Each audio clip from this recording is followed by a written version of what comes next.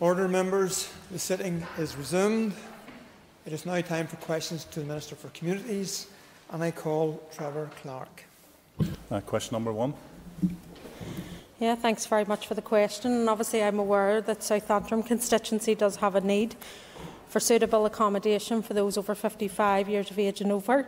The Housing Executive does not hold a waiting list for over 55s, and the elderly cohort is normally measured by those aged 60 and over.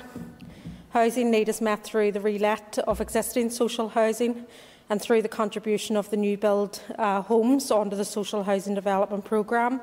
And in the last financial year, 42 properties suitable for elderly tenants were allocated within the South Antrim constituency. Last year, 11 homes were completed within the constituency that would meet the needs of elderly residents. And currently, there are 28 homes under construction that meet the needs of elderly residents within the South Antrim constituency. Again, recently I approved the new 3-year social housing development plan from 2021 up until 2024, and that contains a further 45 social homes that will meet the needs of elderly residents in that area. And again, staff within the place shaping team in the Housing Executive continue to work with registered housing associations to highlight the gaps in supply and identify opportunities to address those needs going forward. I call Trevor Clark for supplementary. Can I thank the Minister for an answer, and indeed a very detailed answer in that? But will the Minister accept that whilst there is houses being built, that they actually don't necessarily meet the needs? On many occasions, those houses that are designed for elderly or the 55 plus are eventually allocated to others because of the design and the type of housing they are. Elderly populations don't want to live in flats or apartments. They want to live in quality build properties where they've got their own front door and back door, more akin to the earlier schemes which Fold embarked upon. Will the Minister do a piece of work around that in relation to the needs of the elderly? And this is not unique to South Antrim, indeed this is right across all of the province, where there is a real need for quality housing for our elderly population, which in turn frees up some of the housing stock for the general housing needs. Well, obviously, looking at the Social Housing Development Programme, looking at the needs test that is done when you get your points in terms of the point system, it obviously takes into account the needs of those who need a home, and all of that is assessed. That's obviously fed into the Social Housing Development Programme as well, in terms of the standards and what's needed over the following years. In addition to that, all new build homes are built to lifetime home standards to ensure that people can grow and that the house adapts then to their needs going forward as well. And of course, as part of the statement in terms of the huge changes that we need to make in housing, because the system is broken, I've already said that publicly. We're doing the biggest shake-up in housing that we've seen in 50 years from the creation of the Housing Executive, and as part of that work that's going to be done to be presented to the Executive before the end of this mandate in terms of implementation is the housing supply strategy. So it is looking at those supplies issues, making sure they are meeting the needs going forward, and recognising that we do have an ageing population. People are living longer. People may want to live differently, and there's new opportunities even in working through local councils that you'll be aware in the local development plans. Indeed, they're looking at these in the time ahead in terms of the reimagination of their towns and city centres and how potentially people will live in the future. And as part of that revitalisation agenda, we want to make sure that housing meets those growing needs going forward. So that housing supply strategy is opened at the moment in terms of consultation. And I would ask the member, anybody that you're engaging with, or communities or activists involved in this sector, to make sure they're engaging with that supply strategy consultation. I call Steve Aiken. Thank the Minister for her answers so far. Obviously, one of the questions the Minister would be aware of is that a lot of social housing, in particular that for the over 55s, one of the biggest concerns has been the Northern Ireland Housing Executive keeping the property up to standard. She will be fully aware across South Antrim that we have real concerns about the issues that are ongoing with property that should have been that was being asked to go across to housing associations. And the residents quite rightly didn't want that and wanted to go back to the Housing Executive. But there seems to be a failure of the Housing Executive to catch up with its responsibilities and maintenance, and particularly for those most vulnerable and those above 55. So I'm asking the Minister what she's doing about making sure the Housing Executive stand up to its responsibilities. Yeah, well, again, this feeds in that there are huge challenges, and particularly for the Housing Executive and the financial viability as it currently stands. That was pointed out to in the November statement when Carl was in this position, that the Housing Executive, unless we make changes now, could lose nearly half of its stock because it can't maintain the stock that it has. It doesn't have the finances to do it. We would need over £8 billion overall in terms of looking at that at the time ahead. And that would fundamentally mean the block grant, or looking at my department's budget over an 8-year period and just putting it into rectifying the properties that are there. So there are huge challenges, and that's twinned with the issue of high levels of fuel poverty because of the standards and conditions. So that's why the revitalisation programme into housing, that shake-up is desperately needed, because change is needed. And that is around. So the Housing Executive have engaged in a process. My department, working with them, have set up a programme board in terms of taking forward that work. Obviously, the supply strategy is part of that, looking at what the Housing Executive model going forward is to make sure then that it can borrow, because that's one of the restrictions. We've obviously removed the corporation tax issue, and I'm glad that that was in the British Chancellor's statement earlier in the year, and we're obviously looking at the clawback. I have been through the budgets also as well in terms of year-end underspends and COVID monies. We've been able to direct extra resources into the Housing Executive to deal with maintenance issues that they can then put into their reserves and start to deal. And I know that they're going to be coming forward soon at their board meeting with contracts in terms of dealing with that backlog of maintenance issues. But it is a huge problem, and that doesn't get into looking at the green agenda and trying to retrofit properties as we start to go forward. So we need to deal with the fundamentals in terms of that it's not fit for purpose in its current form. I obviously want to keep it as close to its current form as we can, and work is ongoing at the moment, and the timescale for that is that I will present a way forward to the Executive before the end of this mandate. The programme board has been established. We're putting contracts in place. Remind the Minister 2 minutes. Sorry, to continue that work, and then we'll update the Assembly when we progress. I call John Blair. Deputy Speaker, thank you, and I thank the Minister for her replies in which she has touched on this subject. I'm grateful for that. Could I ask, though, if there is further information you can give us in relation to your department's assessment of community plans for housing, and how finance will be allocated to ensure all constituencies have a fair allocation of social housing going forward? Well, social housing, as you'll know, one of the fundamentals and one of the issues that I would be ensuring that we keep in terms of why the Housing Executive was formed is to ensure that housing is done on the basis of equality, that it is done on the basis of where the need is. And I think fundamentally any public housing needs to be done on that basis going forward. And of course, there's differences in terms of urban and rural areas, and indeed I understand that and reflect that when you look at the list of need, it's not a clear picture in terms of understanding the differences in terms of the urban and rural context. So I am keen, as we continue to go forward, we need to be building more social homes. We need to be upgrading the social homes and the stock that we have, because it is recognised that the stock is falling apart and the Housing Executive don't have the finances to deal with it. So obviously, as part of the revitalisation, this is a critical area. Is to make sure that we maintain the existing stock. I want to get the Housing Executive, for example, building again, and that's part of that revitalisation programme.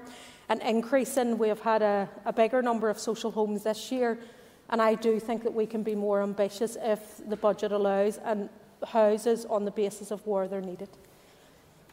I should have advised members earlier that question 4 has been withdrawn, and I call Keith Buchanan. Question 2, please.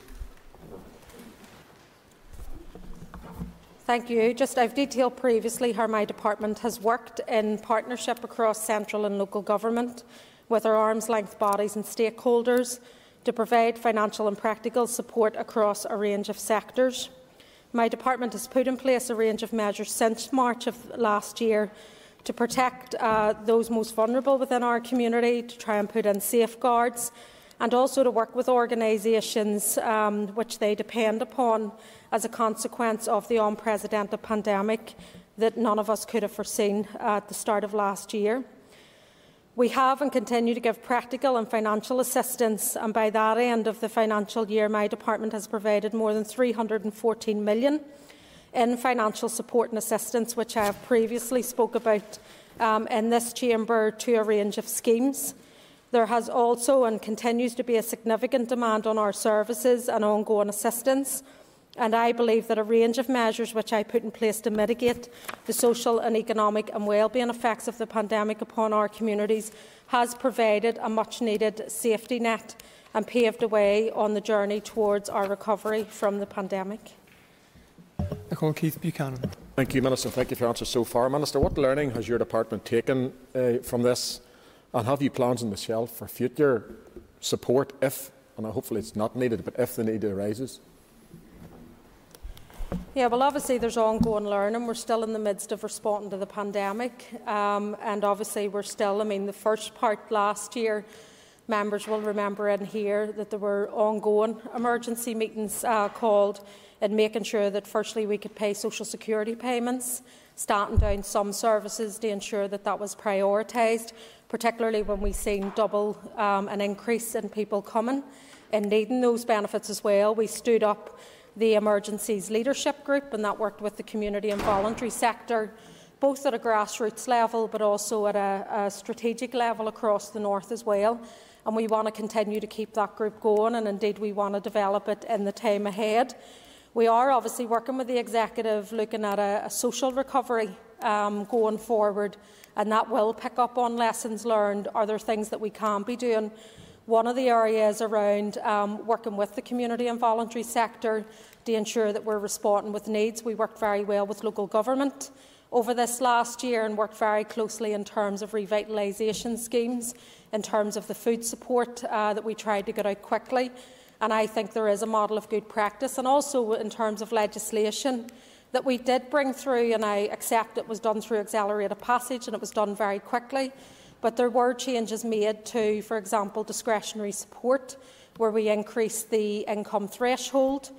We removed certain barriers around that as well, and that was done at pace. And indeed there's learning to be done for that, not just for the department, but indeed this Assembly as a whole in terms of how we respond to those situations.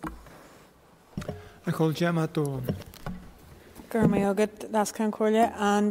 thank the Minister for her answers so far. Minister, can you give an update on the establishment of the Cultural Task Force? Yes, well, obviously I launched the Culture, Heritage and Arts Recovery Task Force just over a month ago.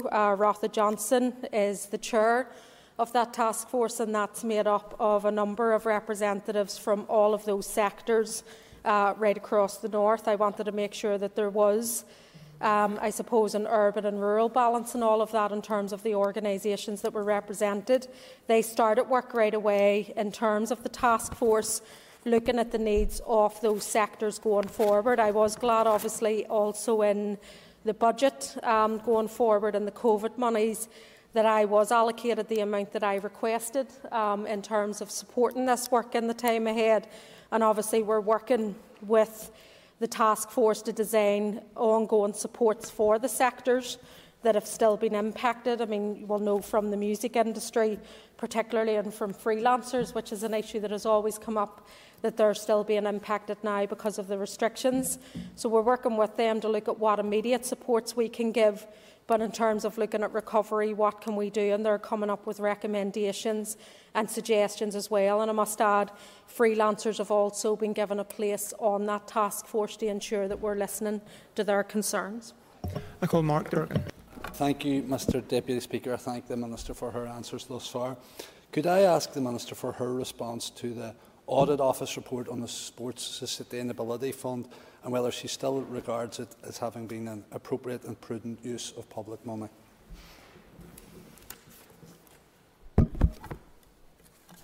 Yeah, well, obviously, I welcome the prompt publication of the Audit Office report. I think it was important that this was produced as soon as possible. I think the delivery of all the COVID financial assistance, including the Sports Sustainability Fund, was obviously undertaken in a really fluid situation and under extreme time pressures and timescales in which organisations and elected members were saying that there was urgent issues that needed to be addressed.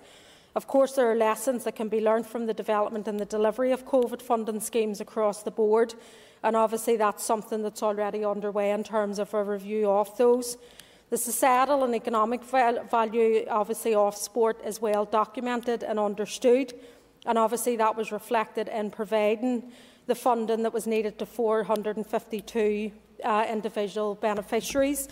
I think it was also important to add, obviously, that I do welcome the letter from the Chair and the Communities Committee after there was a representation on the 2nd of April where my department officials in sport and I were there, and obviously understanding the Chair wrote to express confidence in the scheme being administered and obviously to reiterate the committee's praise for officials. There are learnings and of course they're being taken on board. I do welcome the Audit Office report and of course I'll be continuing to engage on these issues in the time ahead. Moving on, I call Sinead Ennis. Question 3, Littlehill.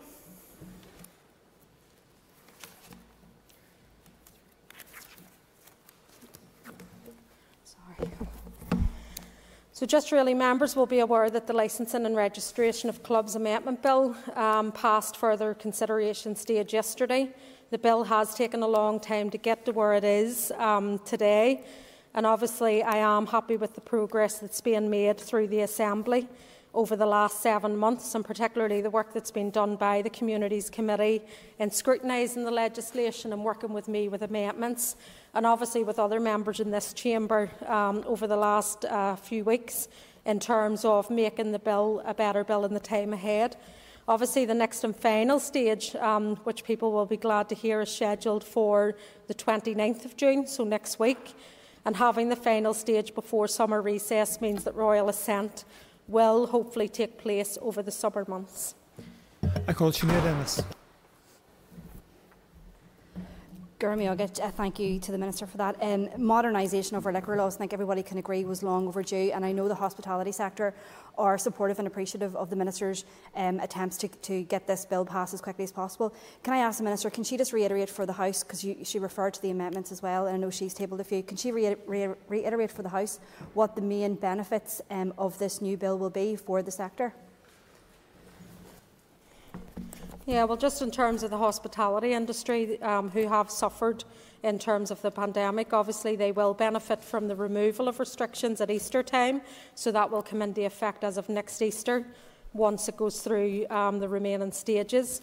And obviously the industry themselves have said that this will see an estimated cost into the local economy of around £20 million each year. And I know even from my time in Belfast City Council, for example, this is a critical factor in terms of visitors into our towns and city centres over that period and taking advantage of that. It would also benefit with a 2 a.m. opening for pubs and hotels and an extension of drinking up time, with the creation of new categories of licence for local producers and also cinemas as a result, obviously, of the various iterations going through this chamber. And indeed, the changes will better enable the hospitality sector to cater for changing customer behaviour and support them as we go forward in terms of the growth in tourism. I call Matthew Toole. Thank you, Deputy Speaker. Thank the Minister for her answers. I agree that the bill we're debating is a step forward. As she knows, I've worked with her department on a specific amendment for an independent review of our licensing system. Would she agree with me that it's important that the provisions in this licensing bill, including around local producers, because there are limitations. These are relatively modest reforms in terms of getting our craft beer sector to where it needs to be, that they should participate in that review, make their voices heard, as should existing licensees. But will she also commit to appointing that independent person as quickly as possible and ideally before the end of the mandate? I already answered this, I thought, yesterday, Matthew, in terms of that I am given a commitment that we will try and have that in place, and the procurement will take about 6 months for that to be done, but there is a commitment to do that. I suppose if we tried to change everything in the existing legislation to get it perfect, we wouldn't have got it through in this mandate, and there was an urgency from me. We have waited over 25 years to get to this point. And I didn't want it to wait any longer, because I know the industry, particularly after the pandemic, is screaming out for the change. Our community and people are screaming out for the change. And of course there will be more changes that will be needed to this legislation longer term. I think the review will help in that, in terms of making sure that it's fit for purpose, and obviously looking at the introduction of the legislation coming in hopefully by the autumn. It will start to take effect. that there will be at least some months of learning, at least half a year of learning from the introduction of the legislation once that independent person is in place.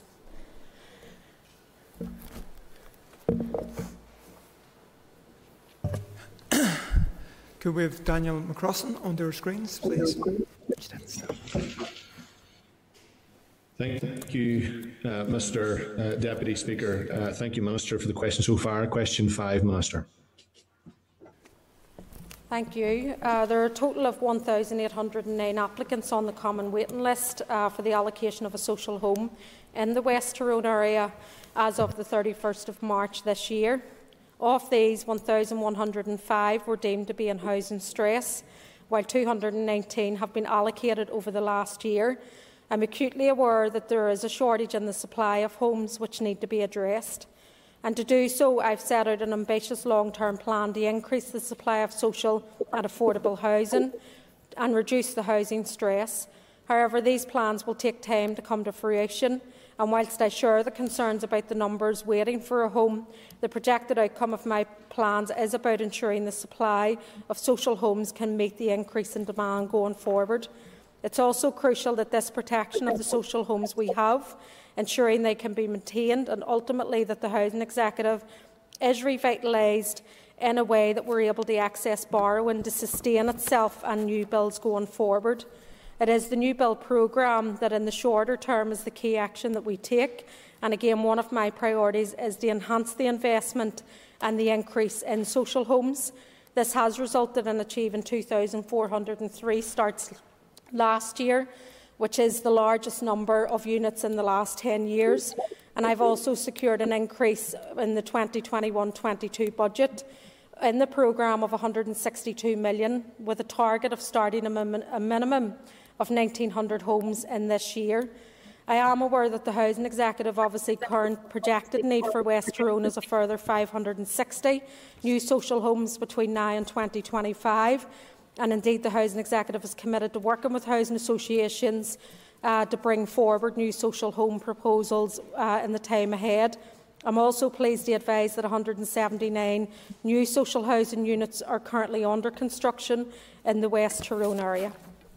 I call Daniel McCrossan for supplementary. Thank you, Mr. Deputy Speaker, and thank you, Minister, for that answer. The figures are stark, and this is an issue that does need to be tackled.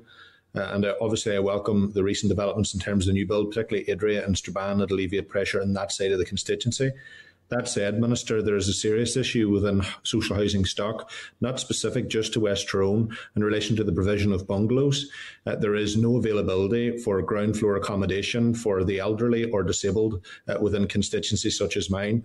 What are you doing as the Minister for Communities to tackle that very serious issue and to ensure that those in need have access to suitable housing?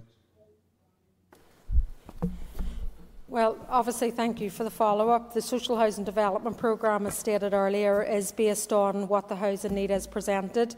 I know there are percentage targets in terms of the provision of bungalows as well, but obviously we have a focus on building homes for life that people can grow with also.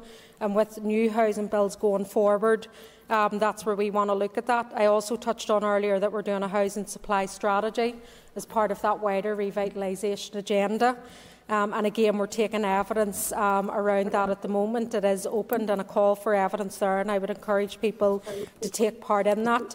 We're also working with local councils around land as part of that supply strategy, but also looking at their growth targets within their local development plans in terms of population changes and trends over the next 20, 30 and 40 years.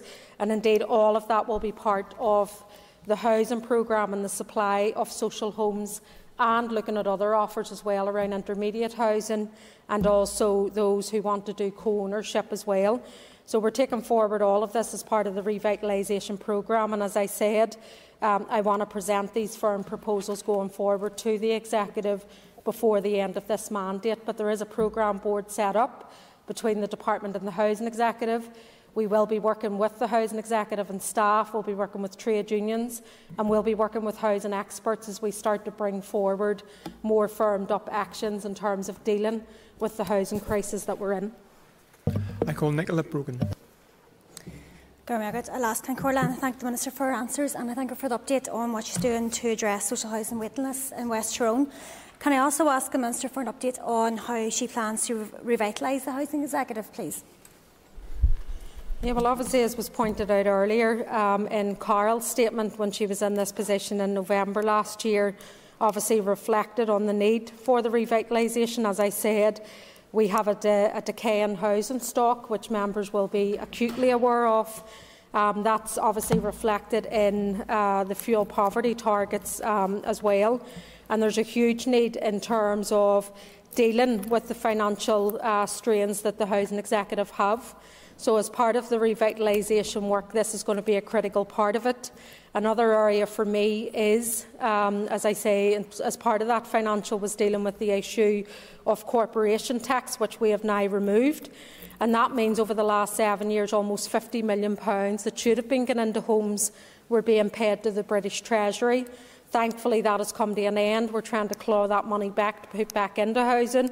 But going forward, we will have that saving then, and that can go part of not just maintaining the stock that the housing executive have, but hopefully in the future being invested into homes when they have the ability to build again as well. So we have to remove the restriction for the housing executive that they can't borrow. At the moment, that's one of the biggest hurdles that they have. And as part of the revitalisation agenda, we want to make sure that they can borrow, that we deal with the stock issue, and that we also get them on a firm financial and sustainable footing. I call Robbie Butler. Thank you, Mr Deputy Speaker. Thank the Minister for a detailed answer with regard to the housing stress in West Tyrone. The Minister will be aware that Lagan Valley is probably one of the most popular places to live and bring up a family. How does Lagan Valley compare with regard to West Tyrone with regard to housing stress and need? I don't have the exact figures on Lagan Valley, so I'm not going to tell you that I do, but we can get those sent to you as well. But obviously we know there's a crisis. There's over 42,000 people on the waiting list. We know that that's gone up. We know that that's been exacerbated as a result of the pandemic as well. And therefore we need radical change in terms of how we do housing. I do believe that that was set out in the November statement, albeit that takes time to make those huge changes. It doesn't come overnight. The programme board is in place. I want to make sure that we're delivering on the basis of need, but also looking at potentially where the growth may be in the future. So working with local government and local councils around their development plans is going to be crucial as well. Obviously, building more homes, land and infrastructure becomes a major issue. And as part of the housing supply strategy that I've spoke about, we'll start to look at those issues and has already thrown up challenges that are there. And obviously I'll want to be working with the Infrastructure Minister, who I know is interested in these issues as well, in terms of overcoming those challenges that we have. But in terms of the specific numbers in your area, I'll follow that up in a letter to you. Moving on, I call Philip McGuigan. Question number 6. Thank you, Philip, and hope you're keeping well after your hospital. Again, just I'm pleased to inform the member that the expert panel in terms of discretionary support has already commenced work of the review of discretionary support, and obviously that's made up of academics, those within the independent advice sector, both at a strategic level but also at a grassroots level as well. And I'm glad that all panel members that were approached accepted the invitation to be part of this important work. The panel held their first virtual meeting on the 14th of June.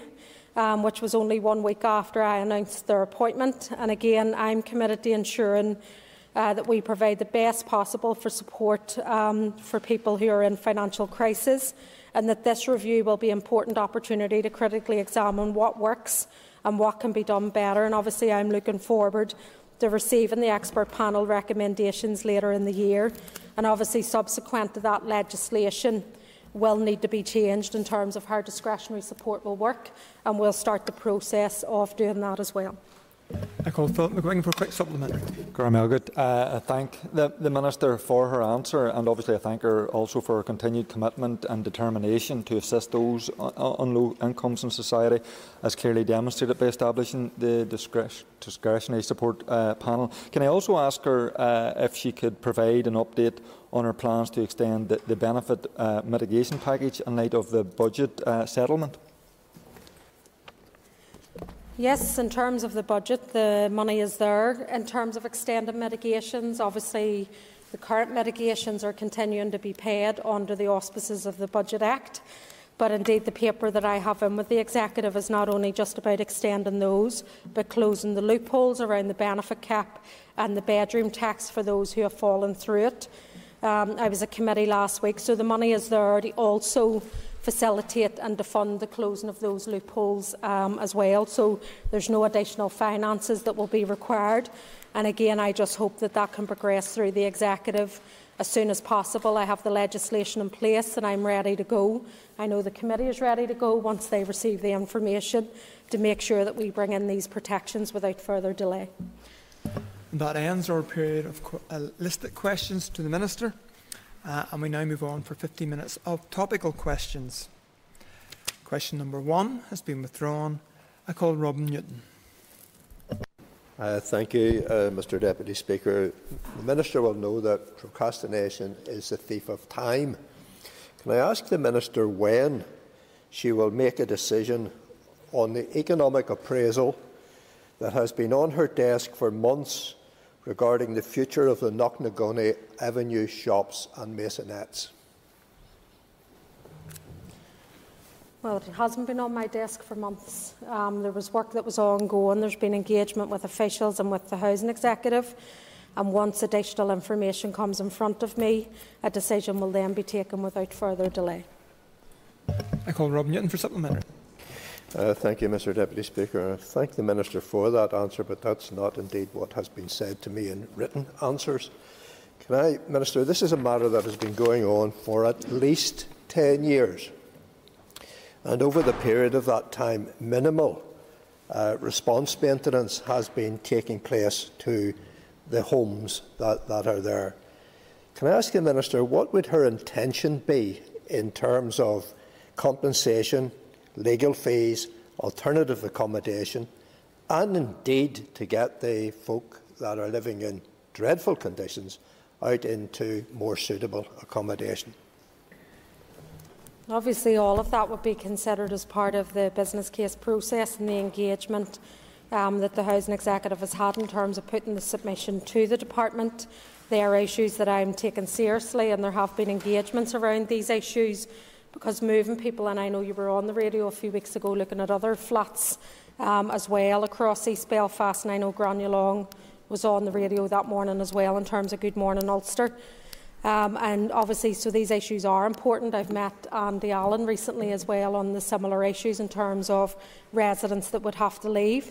I suppose it feeds back into the other issue in terms of housing and the existing stock, that it's not fit for purpose, that it is falling down in some circumstances, and there is a need that we need to change that. In some cases, that will mean knocking down and then looking at replenishing stock as well. So when I fully am appraised of the business case, and when the supplementary questions that I have asked are answered and that information comes back, then I will be considering all of that. I'm not going to give an answer now until all of that's considered, because it would be disingenuous of me to do it. But once that's done, I will come back, and those members that have written to me on this issue, I will communicate with them as soon as that's done. Could we have Sinead Bradley onto our screens? Thank you, Mr Speaker. And I call Sinead Bradley. Thank you, Mr Speaker. Does the Minister agree that it seems perverse that she refused to introduce a COVID payment to families who had a total income of over £20,000 and yet has awarded hundreds of thousands of pounds to organisations and clubs with huge reserves, even underwriting profits? And how does that sit with her mantra of meeting objective need? Well, firstly, the income in terms of the discretionary support payments, I moved very quickly last year. Members will know to actually increase the income threshold. I had to move that through this chamber as well. And so that was done, where I immediately recognised that enough families weren't being covered in terms of who were presenting with crisis as a result of the pandemic.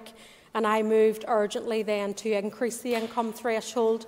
So I took that through this chamber, and indeed that was endorsed right across the chamber, that that was the right thing to do.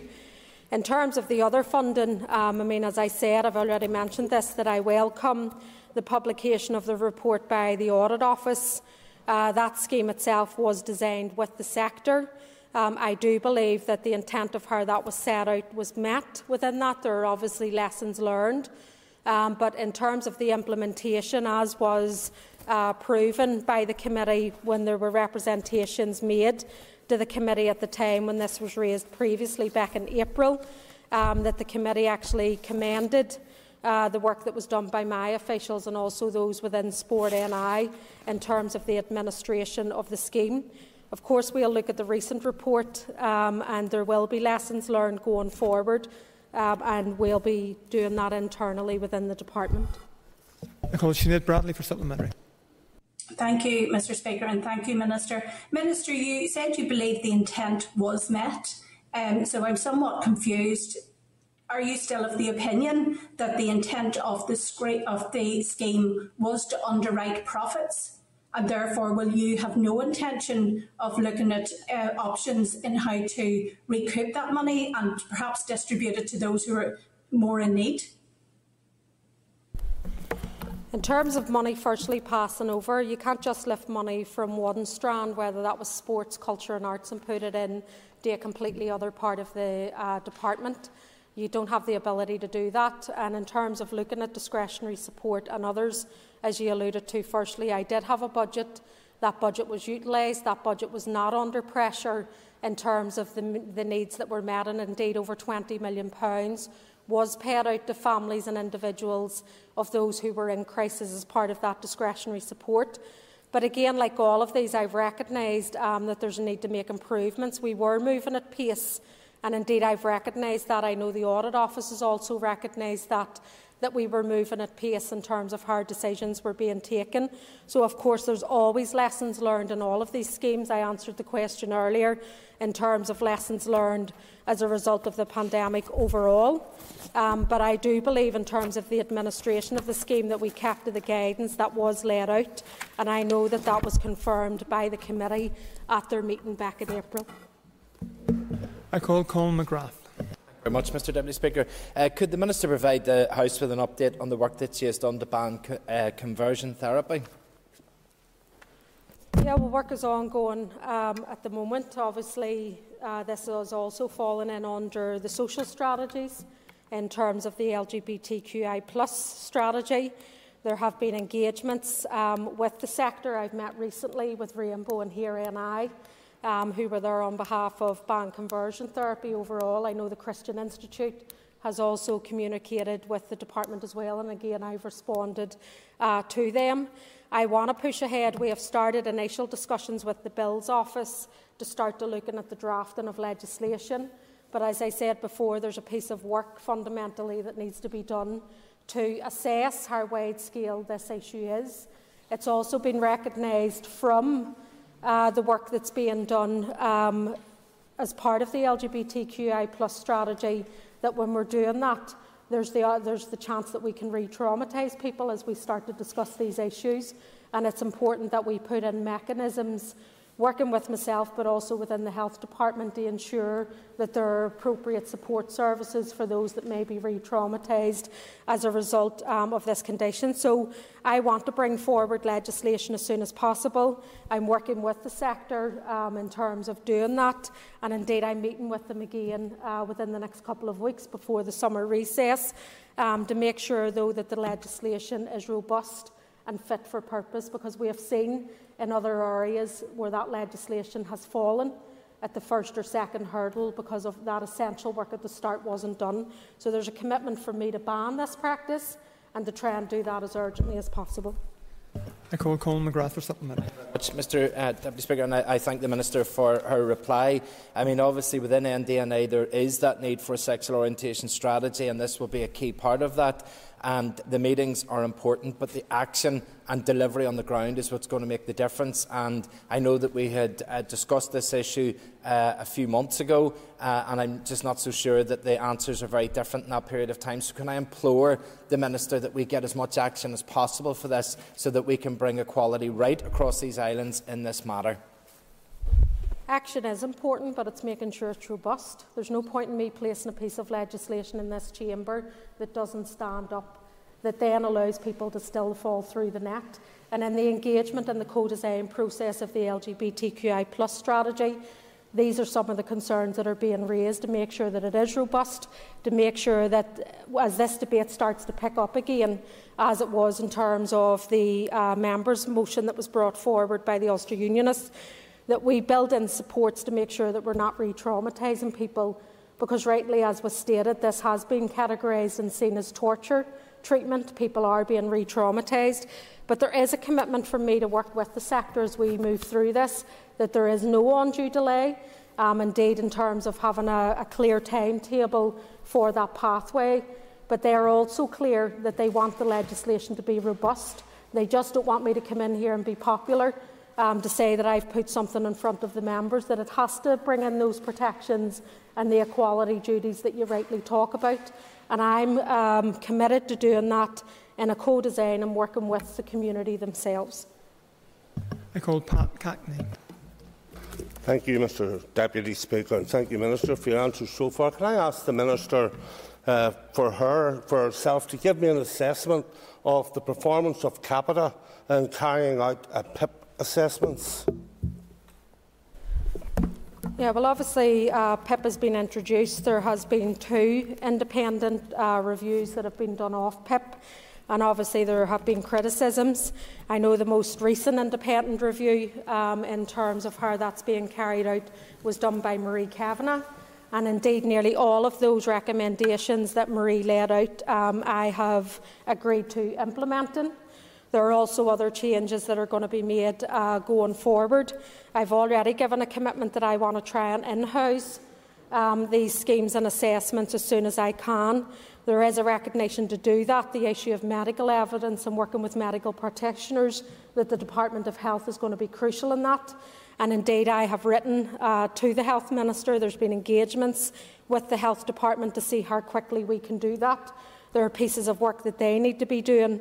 And also, I'm also doing a piece of work in working with those who are going through PIP and trying to set up a forum that we can start a more proactive engagement and trying to embed a rights-based approach at the heart of social security. I call Pat Cackney for something. Thank you, Minister. And I'm sure you're like myself. The shocking figures of successful appeals, for me, especially in Island Valley, against PIP assessment decisions. Why have you extended, Minister, Capita's contract without going through the procurement process for another 2 years? There was an extension in terms of which the Chamber had already knew, in terms of because of the impact of the pandemic.